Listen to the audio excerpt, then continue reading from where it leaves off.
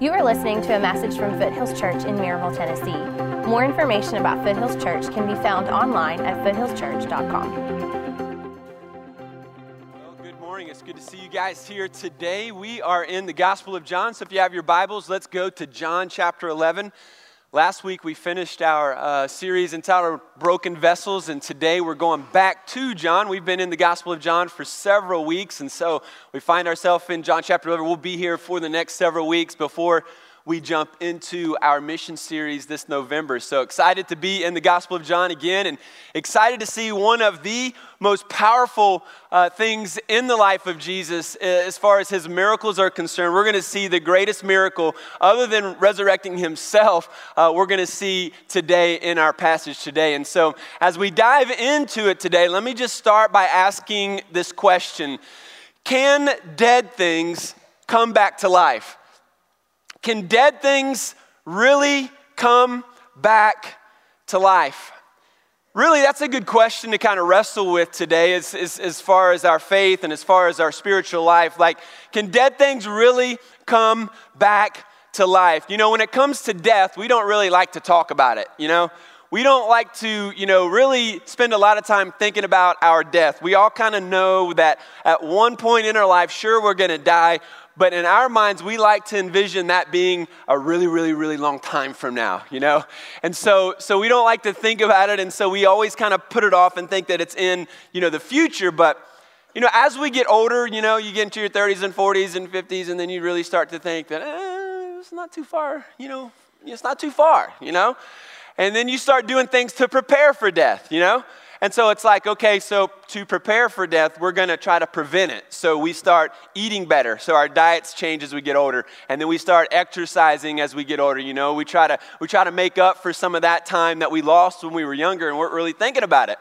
Maybe you got a life insurance policy, and so you're really kind of preparing, if you were to pass away and your family would still be taken care of. And maybe you actually have taken some legal steps and you've taken you signed some legal documents, the do not resuscitate documents, and some of you are on the flip side and you've signed don't let me die, man. You've signed that document. How many of you want to sign up for that one? And so, we do things to really prepare for death, and it really comes down also as we get older to like what our legacy is going to be.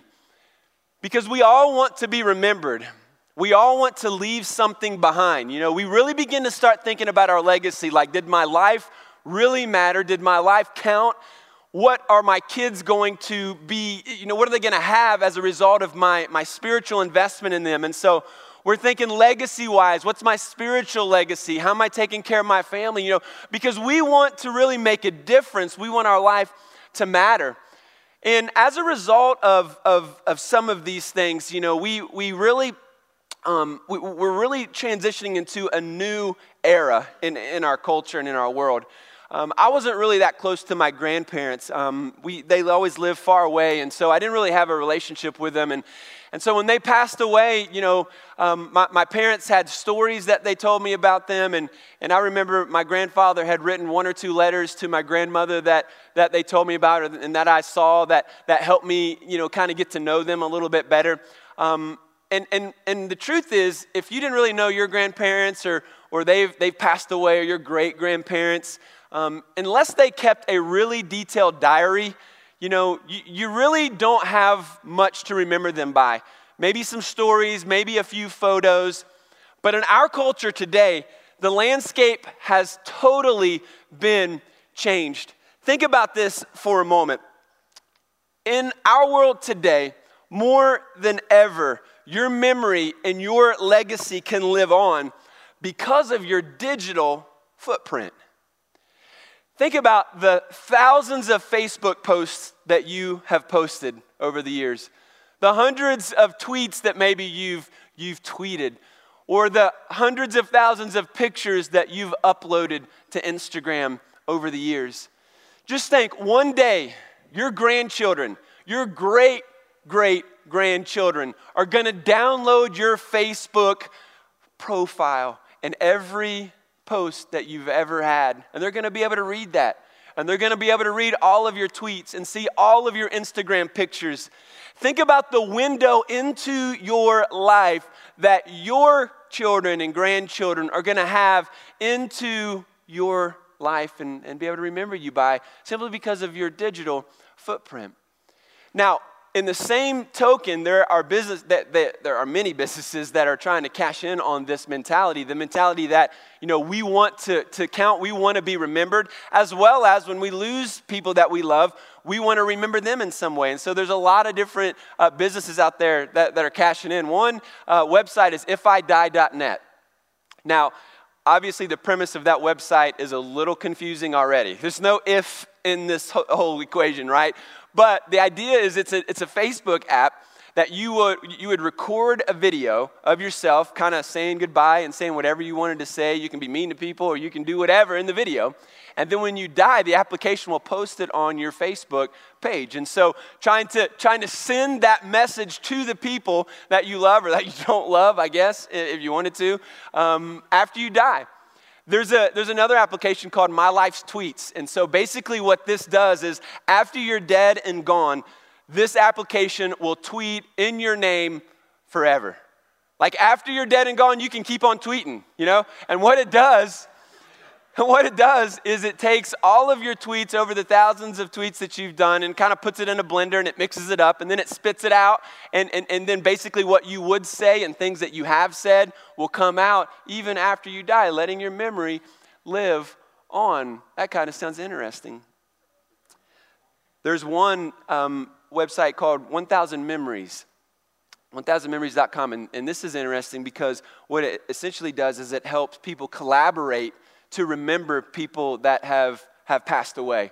And so collectively, people will post videos or pictures or stories about a certain individual to kind of reflect and remember this person. And so it's kind of a collaboration. Why? Because we want to be remembered and we want to remember those people that have gone before us. And the reality is, death is a reality. Now think about this. I mean, technology is advancing, faster and faster. And so we're not very far from having, robots in our environments, okay? Now just think, they're not far from being able to program a robot based on your hundreds of thousands of social media interactions, your social media footprint. And so they can one day be able to program a robot based on all of your social media content so that your grandchildren, your great-grandchildren could interact with this robot as if this robot were you. Now, we're not far from the use of holograms either. I mean, people are already using these. It's not just in Star Wars anymore. And so we're not far from this. And just imagine your great-grandchildren being able to interact with your hologram and being able to interact with your likeness in that way based upon the digital footprint that you have left. Now, see, this is a reality that our culture is beginning to dive into. And the reason why this is interesting, the reason why this is even an issue for us today is simply because we want to be remembered. We don't want to die. We want our memory to live on. We want our legacy to live on. The reality is we want to live forever, and we want the people that we love to live with us forever. I mean, that's just the reality. We don't want it to end. And so we'll come up with, different applications and different businesses will do different things to try to help that. But at the end of the day, death is a reality that no one in this room can escape. And so I want us to think through the lens of death today. I know it's kind of a dark and gloomy kind of beginning, but the reality of death in this world leads us to desire something more in this life. We desire, more than just the average life. Life to the fullest. We want to matter. And every one of us longs for that something more in our own life. There's just something in us that longs for something more. We don't want to settle for life. And so we want to go and experience life and do as much and experience as much as we can and be remembered for that. Here's the incredible thing about John chapter 11. Jesus shows us that there is something more. He shows us in John 11 the most amazing miracle that he's ever done. He shows us who he is, and he also shows us what he can do in our life? Can dead things come back to life? Let's look at John chapter 11. Keep your Bibles open. We're going to work our way through the chapter, but let's start with verses 1 through 6. Now a certain man was ill, Lazarus of Bethany, the village of Mary and her sister Martha. It was Mary who anointed the Lord with ointment and wiped his feet with her hair, whose brother Lazarus was ill. So the sisters sent to him, saying, Lord, he whom you love is ill. But when Jesus heard it, he said, this illness does not lead to death. It is for the glory of God, so that the Son of God may be glorified through it. Now Jesus loved Martha and her sister and Lazarus. So when he heard that Lazarus was ill, he stayed 2 days longer in the place where he was. Everybody say 2 days. Now why in the world would Jesus wait 2 days after one of his good friends, Lazarus, is ill? So they live in this town called Bethany. Mary and Martha are sisters. Lazarus is their brother. It says that Jesus loves Lazarus. And yet when he discovers and finds out that Lazarus is ill, deathly ill, he waits 2 days. Now, how many of you, if you discovered that a loved one was in the hospital and deathly ill, would kick back on the lazy boy and watch a few more episodes of Seinfeld before you go see them? Nobody. Because when you have a loved one in the hospital, deathly ill, you're going to go see that person. And yet Jesus here waits 2 days. Why in the world would Jesus wait and delay for 2 days? You know, we have all of these promises in the Bible, all of these promises that encourage us through difficult times and through life's tragedies. And when we think about all of these promises and then we come to a story like this and we see that Jesus waited, it just begs and just kind of burns in our heart. Why in the world would he be waiting? Why wouldn't he just run there and heal Lazarus? Why wouldn't he do something? I think it begs the question for some of us in the room who are struggling with this in your own life.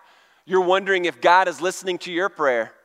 You're wondering why God hasn't healed this person, why God hasn't changed that relationship, why God still allows this certain individual or these circumstances to continue to bug you or to ruin your life. You know, and so you're asking this question as well. Jesus, why are you waiting? How much longer, God, are you going to allow this to continue to go on? I thought you loved me. I thought that you were going to step in and do something here to make things different, but I still am suffering from this situation, God. Where are you at? You see, Jesus hears about his friend, his friend that he loves, and he waited. He says, and he mentions here, that the illness is not going to lead to death.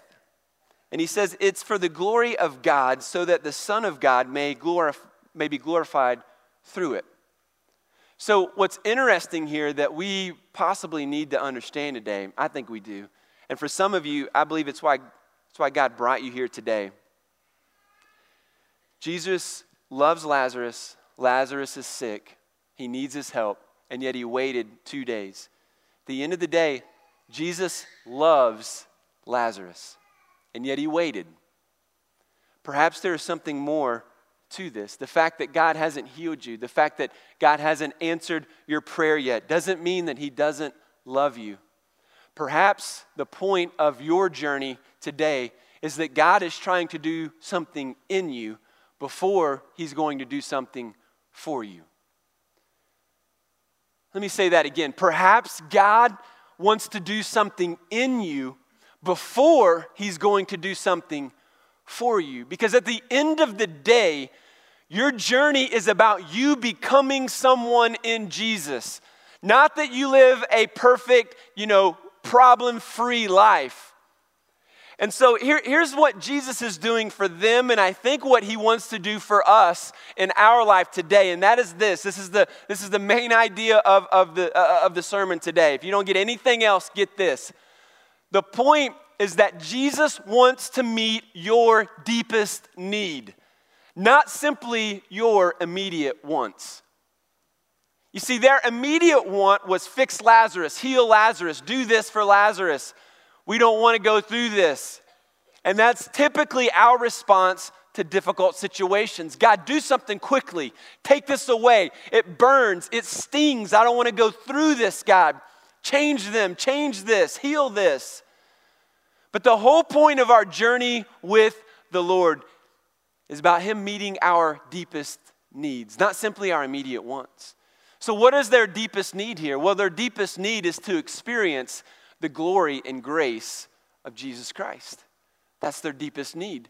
And they're about to see the power of Jesus. They're about to experience the glory of Jesus so that they can then experience the grace of Jesus in their life. And so Jesus understands timing better than you do, believe it or not. He understands timing better than any of us. And so timing is a big part. And there are bigger things taking place in this story, just like there are bigger things taking place in your own life today. Let's continue. Look at verse 7 and the following verses. He says this, "Then after this, he said to the disciples, 'Let us go to Judea again.' And the disciples said to him, 'Rabbi, the Jews were just now seeking to stone you, and are you going there again?' And Jesus answered, 'Are there not 12 hours in the day? If anyone walks in the day, he does not stumble because he sees the light of this world. But if anybody walks in the night, he stumbles because the light is not in him.' And after saying these things, he said to them, 'Our friend Lazarus has fallen asleep, but I will go to awaken him.' And the disciples said to him, 'Lord, if he has fallen asleep, he will recover.' Now Jesus had spoken of his death, but they thought that he meant taking rest and sleep. Then Jesus told them plainly, 'Lazarus has died, and for your sake I am glad that I was not there, so that you may believe. Let us go to him.' So Thomas, called the twin, said to his fellow disciples, 'Let us also go, that we may die with him.'" This is a fascinating, interesting dialogue that Jesus has with his disciples. The first thing he says is, let's go back to Judea. And the disciples are like, "Oh, Jesus, about that. So they don't really like you there. Remember, they were going to kill you, so we probably shouldn't go, right? You know, we probably should just not do that. How about that, Jesus?" He was like, "No, we're going to go." And then he makes this interesting comment about walking in the light and stumbling in the dark. And what's he talking about here? Well, he says very plainly that it's better to walk and suffer in the light more so than to stumble in the darkness. So the idea of, walking without Jesus means that you're walking in darkness, and it's painful when you walk in the dark. How many dads in the room know what I'm about to say? Like, you're a dad, you've got little kids, and you're walking through the living room, and the lights are turned off. I'll never forget, I almost lost a pinky toe one night, several years ago due to a Buzz Lightyear toy. Those deals are big, man. It's a big old honking toy, and all I remember is walking through the hallway, everybody's asleep, lights are out. I thought I was going to safely go to bed and go to sleep, and I hit Buzz Lightyear square in the little helmet deal, and it hurt so bad. And all I heard was, "To infinity and beyond." It's like I wanted to pick him up and throw him through the window. Yeah, when you walk in the darkness, in other words, when you are living your life apart from Jesus, you're going to stumble, and it's going to be painful. It's going to be painful physically, and it's ultimately going to be painful spiritually, because without Jesus, your soul is in jeopardy of living without him in a place called hell. So Jesus says, hey, look, it's better. We're about to go into danger, but it's better to walk in the light with me and suffer than to walk in the darkness without me. And so Jesus says, we're going. We're going into danger. You see, that's what love does for you. That's what Jesus has done for you. He goes into the dangerous situations because of his love. He's willing to sacrifice for you. And he's willing to give of himself for you.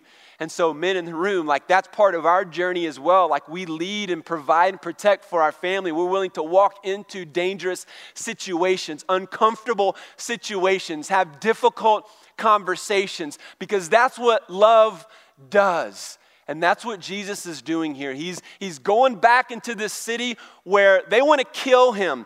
They want to stone him. And so he convinces the disciples here. They say, if he's asleep, because Jesus makes this reference to sleep, to Lazarus is asleep. He's like, well, if he's asleep, he'll recover. He'll recover. So let's just let him sleep it off and we don't have to go, right, Jesus? And then it says that Jesus plainly says to them, no, he's dead. And they're like, oh, okay, so we got to go. We got to go. And Thomas makes this statement. It's an interesting statement if you've ever seen this. He says, let us also go that we may die with him. What in the world does that mean? I mean, it all depends on how you read that line, right? Because if you read it sarcastically, it would lead you to believe something. I mean, think about it sarcastically. Well, let us also go, Jesus, so that we can die too.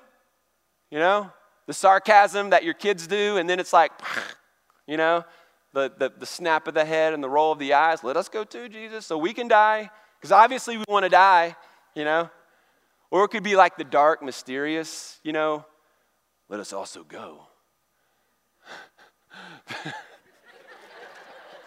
I practice that, but it's hard to do. Let us also go that we may die also. It's like, that's dark, that's mysterious. What I think he's trying to do is I think he's trying to man up here. And I think he's trying to say, hey, look, if Lazarus is dead and Jesus wants to go, then we got to go. We're going, even if it costs us our life. Let's go. Let's stop talking about it. Let's stop wasting time, and let's go.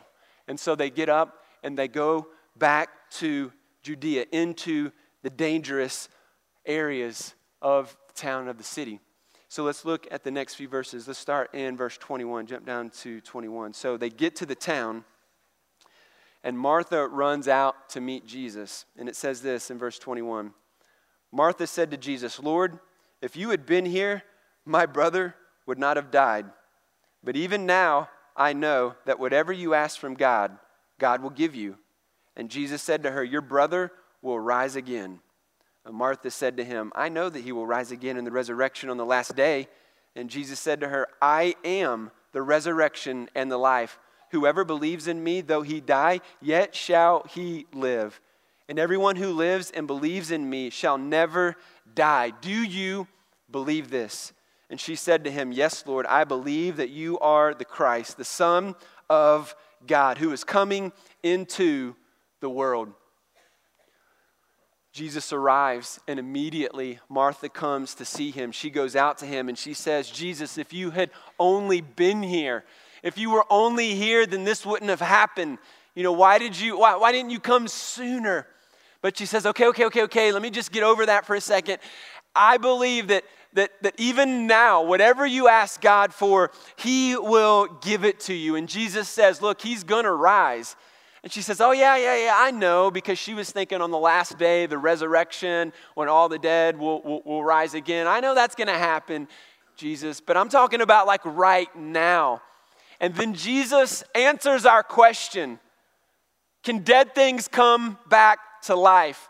And he answers the question in a way that probably will surprise most of us. He says, I am the resurrection. I am the life. And those who believe in me, though he die, yet shall he live. And he says, and everyone who lives and believes in me, listen to this, shall never die. So the way in which he answers, can dead things come back to life, is in this statement. He says, I'm the resurrection, I'm the life. You believe in me, here's the deal, you will never die. Now wait a minute. We know better than that, Jesus. We know we're going to die. Trent, you spent 10 minutes at the beginning of the sermon saying we're going to die. So we get it. But even the Bible says the wages of sin is death. And so obviously he's talking about something different. The promise Jesus gives us is that because of his resurrection, because of his life, with faith and belief in him, though we die, yet shall we live. So the point is this: death, for anybody in this room, is not a termination, it's a transition. You see, death is not the termination of your soul and of your body. Some people believe that we're just going to terminate. God annihilates us and we cease to exist. But the Bible specifically teaches us that everybody will live forever somewhere. Death is not termination, it's a transition. So my question for you as we think through death is where are you going to transition? To death or to life? Let's continue. Verse 32. He says, now, this is Mary's turn. She comes and meets Jesus now, and she says basically the same thing her sister did. Now, when Mary came to where Jesus was and saw him, she fell at his feet, saying to him, Lord, if you had been here, my brother would not have died. When Jesus saw her weeping, and the Jews who had come with her also weeping, he was deeply moved in his spirit and greatly troubled. And he said, where have you laid him? And they said to him, Lord, come and see. Jesus wept. So the Jews said, see how he loved him. But some of them said, could not he who opened the eyes of the blind man also have kept this man from dying? So Mary goes to Jesus and essentially says the same exact thing her sister did. She says, why didn't you get here sooner? Why weren't you here? If you would have been here, he would not have died. This wouldn't have happened. And again, I've got to say, some of you are asking the same question. Some of you are asking the same question to God. Something died in your life. Your dream died. Your business died. Your marriage died. A relationship died. And you're thinking, Jesus, I was trying to do the best that I could, and you didn't show up. You didn't answer the prayer that I was saying. A loved one passed away and they didn't get healed. And so the question is real. Like, Jesus, you should have been there. You should have showed up for me. And so there's this pain in your heart. And as you wrestle with death and as you wrestle with your faith, it's like this emptiness inside of you that is not being answered. My prayer today is that the Holy Spirit would answer it in your heart this morning. Both sisters are hurting. They're grieving. The Bible is clear here that grieving is a normal process when things die, whether it be a person or whether it be, situations in life that have led to death as far as relationships or jobs or dreams, any of those things. When death happens, it's a grieving, sad process in our life. And Jesus ministers to both of these ladies in appropriate ways. And so he sees her weeping. She's crying at his feet. He sees the family and friends around who are crying. And as he sees all of this and he sees, what she's experiencing, he knows what he's about to do. Here's what he doesn't say to Mary at this time. Look, woman, get up. Build a bridge and get over it. Like, I'm the resurrection and the life, No, he doesn't say that. Jesus ministers to their needs where they're at, and so he loves them. And he doesn't tell them to stop crying. He doesn't tell them to stop grieving, because it's an important part of our faith. Like, when we experience loss, it's okay to grieve. It's okay to be sad. But the book of Thessalonians says that we grieve as those who have hope, not as those who have no hope. So as a believer, when we grieve in a different way, because in light of Jesus and him being the resurrection and the life, we see eternity in a different light. And so we grieve with hope. Maybe we lost somebody, but we know they had faith in Christ. And so we have faith that they are with him and that we will see them again. If a dream or a job or a relationship has died, we grieve over that. But we also grieve in a different way. We have hope that God is working those situations for his glory and our good. And so Jesus here says specifically that this has happened. And I'm glad it's happened. I'm glad I wasn't there, he said earlier, because you're going to believe. Your faith is going to grow. This is happening for the glory of God, so that the Son of God may be glorified. So at the end of the day, no matter if Jesus showed up on time in your mind or if you think he didn't show up and so you're struggling today, the reality is, in that situation, what's at stake here is the glory of God, the glory of Jesus Christ. And so you've got to see this in light of God's perspective, that your situation is taking place so that you would bring glory to God, so that Jesus would get the glory through and in your life. And then in verse 35, it says Jesus wept. It's the shortest verse in the English Bible. It was the first verse I ever memorized. I got it. I still got it. Jesus is Mary is weeping. All the other Jews that are there are weeping. And then it says that Jesus was deeply moved. The Greek word is one word there, and it's translated as deeply moved in the ESV. In other Greek writings, this same word is used to describe a horse that is snorting. And so the idea is that if you've ever been around horses, you know that when they're upset, when you're trying to bridle them or whatever, and they're upset, they're angry, they're irritated, they do that snort, And when it's applied to humans, when it's applied to people, it means the same thing, like they're irritated, they're upset, they're angry. And so Jesus here, this deeply moved doesn't really give us the full picture when we just read the English. And so the idea that Jesus is upset, he's irritated, he's angry here, lends us to a deeper perspective of what God is trying to teach us here. And the reality is, what is he angry about? If he's deeply moved, what is he angry about here? Like he's not about to weep and to cry because he sees Mary and Martha crying. He's not crying because, or he's not angry because Lazarus has died, because he knows what he's about to do. He knows he's getting ready to save the day. He knows he's getting ready to raise Lazarus. So he's not angry or upset at that. What's he upset about? I think in light of this passage really being around death and Jesus being the resurrection and life, I think what he's angry about is death, period. He is angry and upset as he sees his people dealing with death. He's upset at death. Death is his enemy. He realizes, this isn't how it's supposed to be. My people aren't supposed to experience this. They're not supposed to go through this. I didn't intend for this to happen. And so he's angry at death.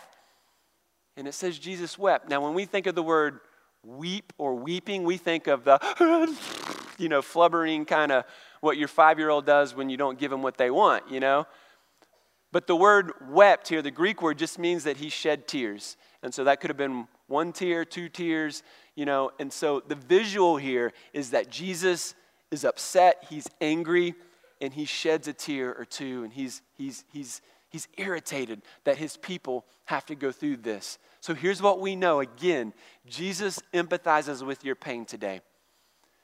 He's not happy that you're going through whatever you're going through.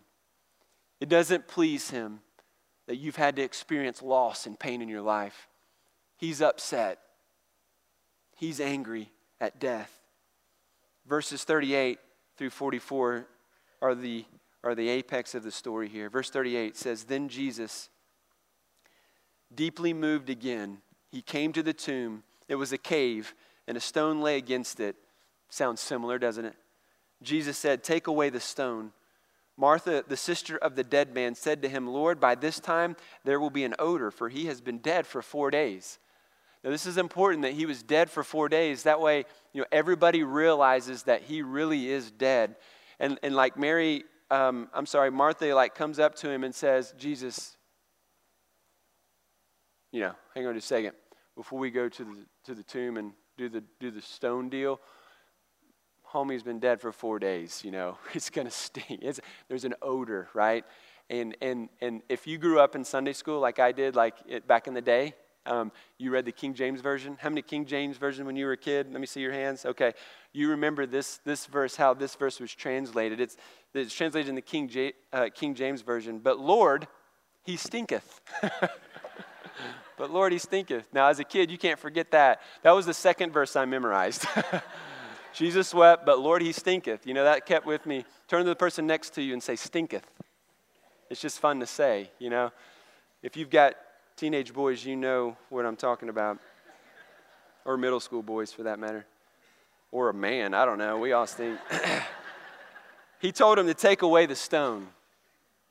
It's interesting that he's saying to take this away. And he's saying, I'm doing this so that you would believe. And so the idea here is Jesus always tended to do this. Like the blind man, mud on your eyes, go to the pool and wash away. there was always a step of belief. And so he's telling them to go and remove the stone. And so there's a step of belief here. He's saying, hey, look, if you go and you do this, I'm about to show you something that's going to change your life. And he goes to the tomb and he takes them to take the stone away. And Jesus turns to this grave as a victorious warrior and conquering king. And he tells this dead man to rise. Lazarus, the name Lazarus means God is my help. God was his only help in that situation, right? He's dead. God is his only hope. Now here's the deal. God is your only hope. When you think about death, when you think about that transition in your life, God is your only hope. Jesus told a dead man to get up. He told his cold, lifeless heart to start beating again.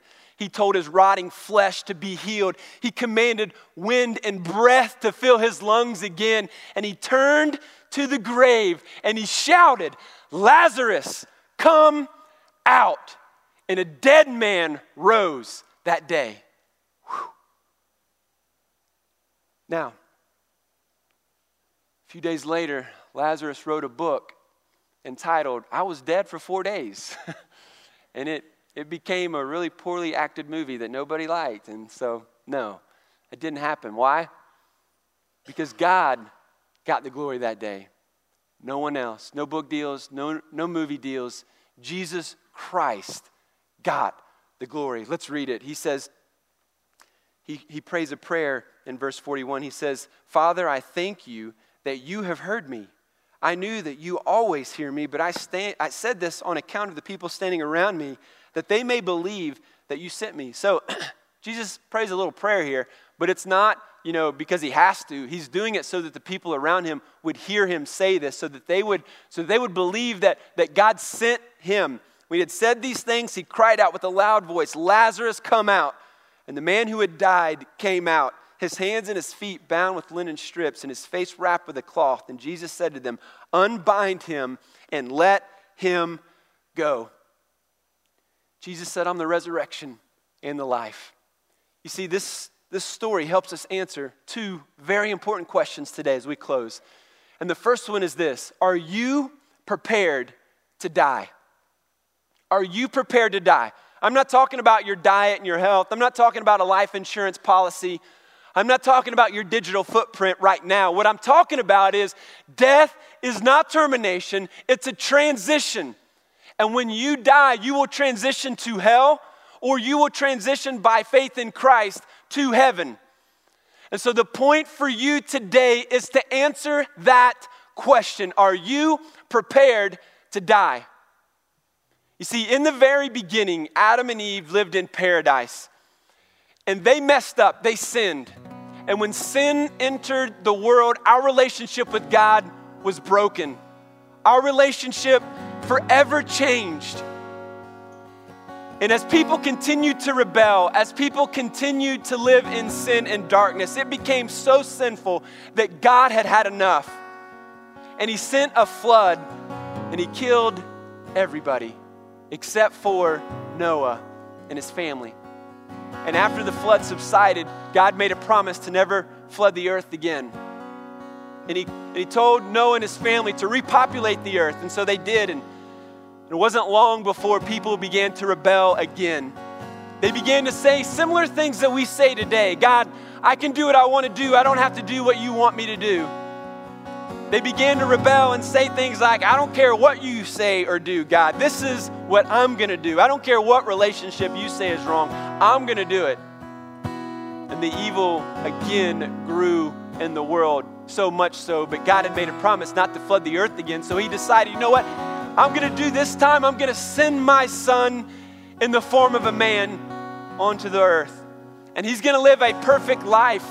And he's going to show him how to live. And he's going to show him what's important. He's going to show him the way to salvation.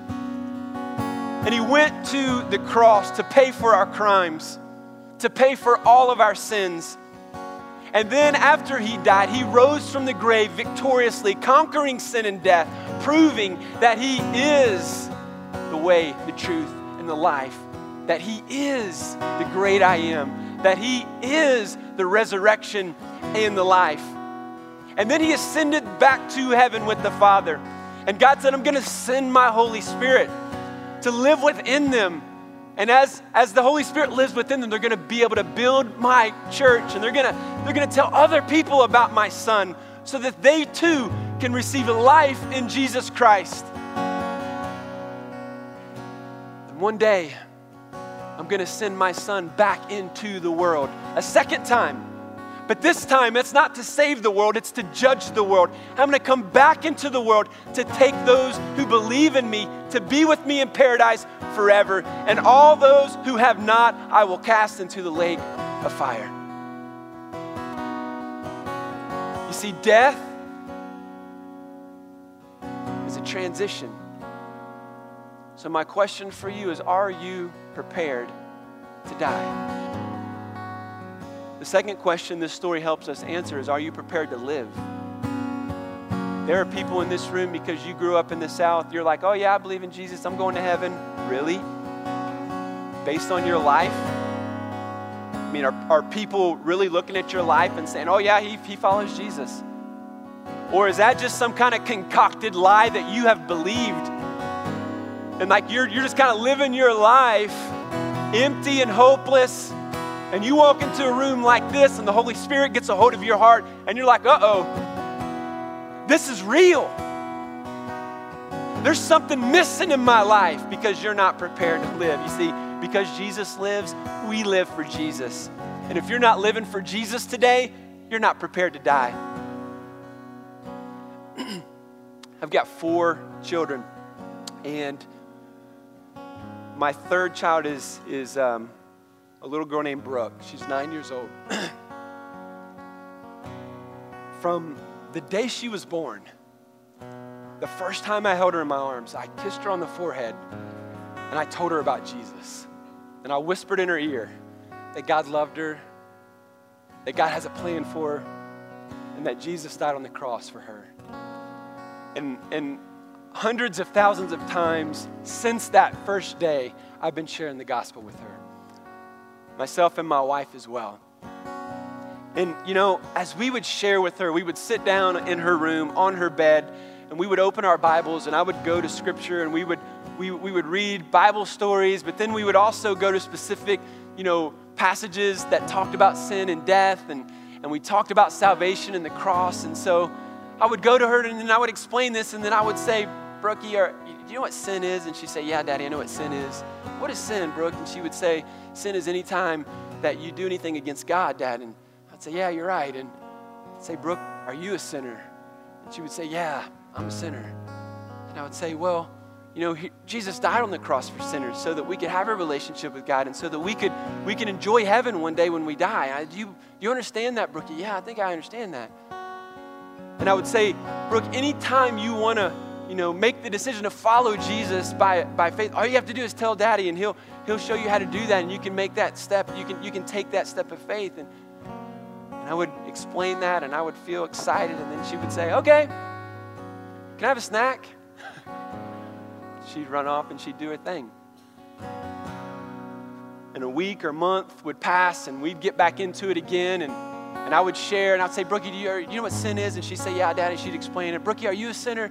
I'm a sinner, Daddy. Here's what Jesus did for sinners, Brooke. And you just tell Daddy, anytime you want to receive Christ, you just come and tell Dad, or you tell Mom, and we'll show you what it looks like and how to make that decision. All right, so anytime, you just let me know. Okay. And off she'd run.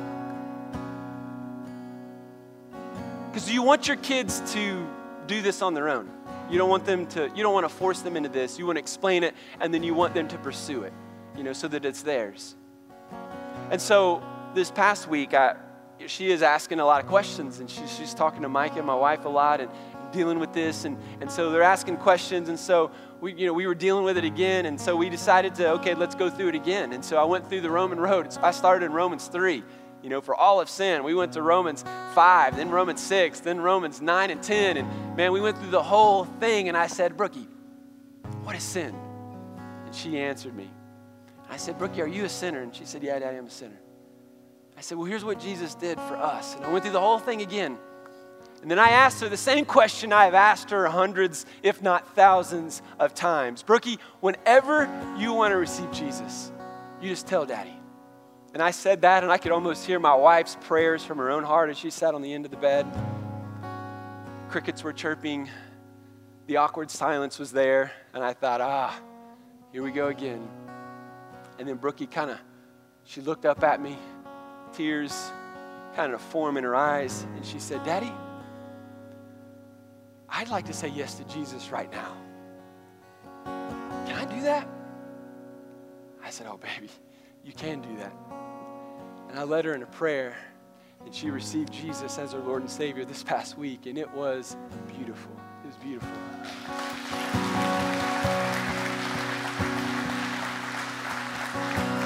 I prayed over her, Micah prayed over her, and then I said, Brooke, why don't you pray? And she was like, all right. And so she said, in her 9-year-old, theologically sound voice, she said, Dear God, thank you for your grace because I didn't deserve it. And she looked up at me and she said, that's all I got. I said, baby, that's all you need. That's all you need. And for some of you in the room, you're here because you needed to hear that. Faith in Christ is all you need. And some of you need that today. Would you bow your heads and close your eyes? I'm going to give you an opportunity to say yes to Jesus today because I believe there are those in the room that need Jesus. And so if everybody would just stay seated and nobody else move around, this is an important time. If you're here today and you're not prepared to die, like all morning you feel like the Holy Spirit has been speaking to you because you've not made this decision or you've never truly been authentic in this decision, and so today you're like, I want to make that step. I want to say yes to Jesus. And so I want to talk specifically to those people in the room, and in just a little bit we're going to baptize some people who have already said yes to Jesus. We're going to celebrate with them. But with nobody looking around, I just wonder, I just want to know who I'm talking to today. Would anybody in here say, Trent, I believe I need Jesus in my life and I'm ready to say yes to him today? Would you just throw up your hand and put it back down? I see you. Anybody else? I see you. Anybody else? Slip it up and put it right back down. All right.